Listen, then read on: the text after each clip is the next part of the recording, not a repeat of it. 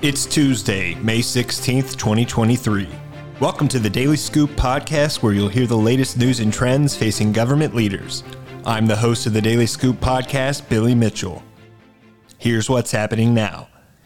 The General Services Administration has selected 15 members for its new Secure Cloud Advisory Committee.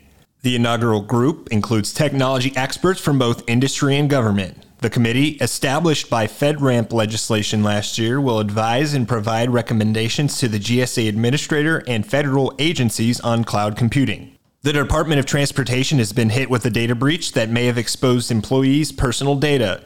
The breach, first reported by Reuters, is expected to affect over 100,000 employees.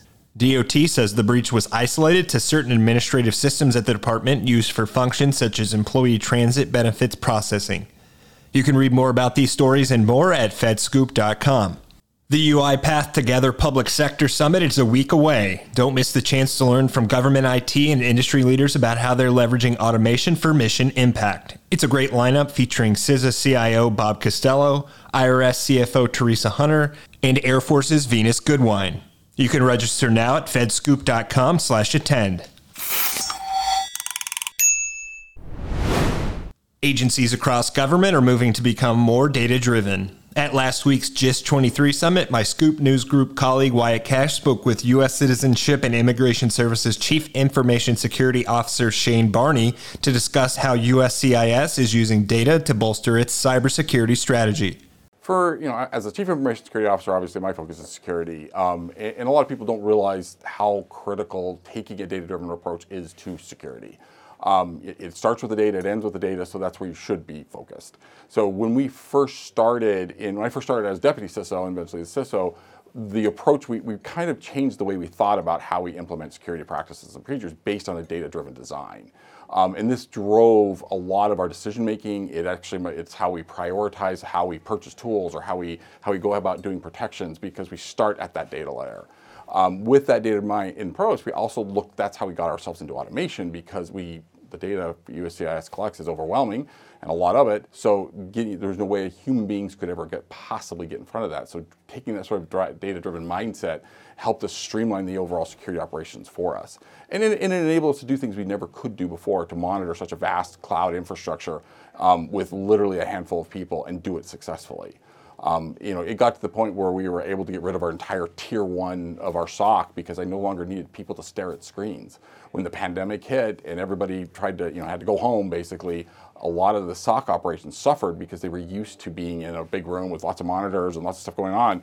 Well, I don't need that. I just don't. That data-driven design that optimized a lot of our response capabilities in our incident, as well as our monitoring and alerting. And in fact, now we're getting to the point where we actually have stopped even doing the actual responses, and we automate that. So yeah, we know about something that happened, but it's already been dealt with, handled, and we're only getting a notification that the event's over, and go about your day. Over in milliseconds in reality. So that data-driven design in terms of how we has been critical for us, and it's going to continue to be so. And then talk a little bit more specifically about how has data-driven strategies strengthened security itself? So, and that is the crux of it, because that's how you strengthen security, and I think that's probably what a lot of people miss. The idea of data-driven design was a kind of a buzzy word for a bit, and people just kind of threw it out there, not realizing what it meant. And so for us, we took it to mean that if we looked at what we do as an operation, and we started looking at how we go about doing that. And that drove a lot of interesting questions. And one of the things that we've noticed especially within security operations, is how stovepiped operations are. When you start taking it as a data-driven design, you're like, well, wait a second. The data that you're using for risk management and for governance is also required in the SOC. Why are we stovepiping this when the reality is that this is actually one big collection? So that's actually what we did. When we talk about SOAR, for example, which tends to focus only on a security operations center, that's not what we did. Because of the data approach we were looking at, we look at security automation. We look at how we overall envision that. And now, one of the big things we're going to do this year is pull away from basically all the big vendors that are out there who are providing SOAR products, because they're not meeting what the next generation needs. The stuff that I'm seeing today is not optimized for success. It's modularized. It's what they're doing is they're deploying these like no-code, low-code solutions, which that's fine for the masses, but that doesn't meet mission-specific requirements based on the data part of it. And that's where it's failing, and it's failing us. So starting this time next year, we were actually going to build a framework-based approach where we are going to build our own. And where it's going to be open source based, it's going to be API driven, flexible, it'll be able to expand and contract as we need it to do. We'll build in the AI and MI as we need it, not as the vendors think we need it. And it's not that I have anything against the vendor community itself. I think they're responding to the markets. What they don't realize is they're not responding to the threat environment. And that disconnect is a critical one that needs to be taken into consideration, and they're not doing it.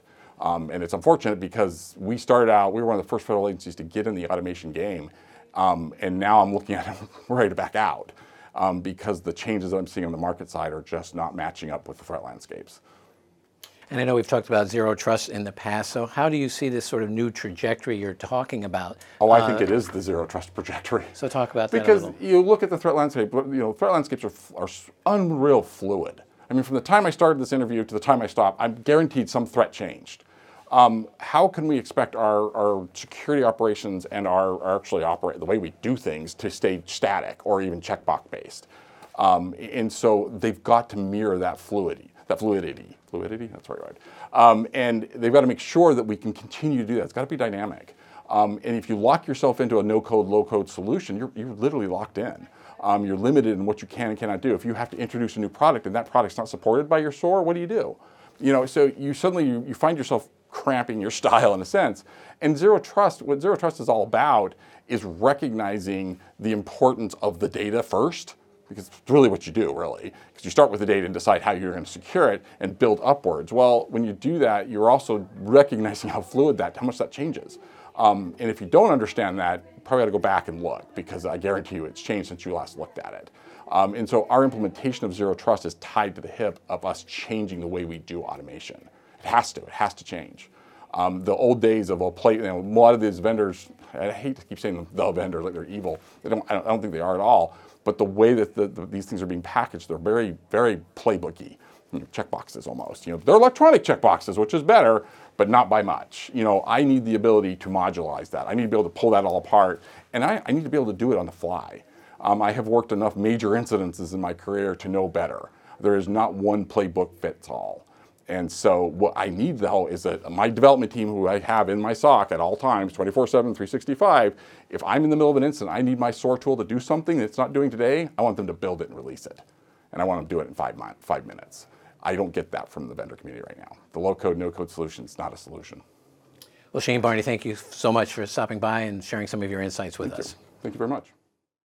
You can learn more about USCIS's cyber strategy at thedailyscooppodcast.com.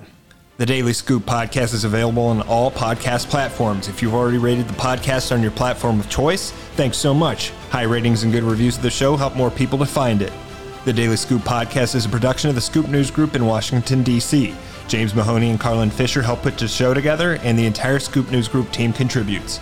We'll talk to you again Thursday afternoon. Until then, I'm your host, Billy Mitchell. Thanks so much for listening.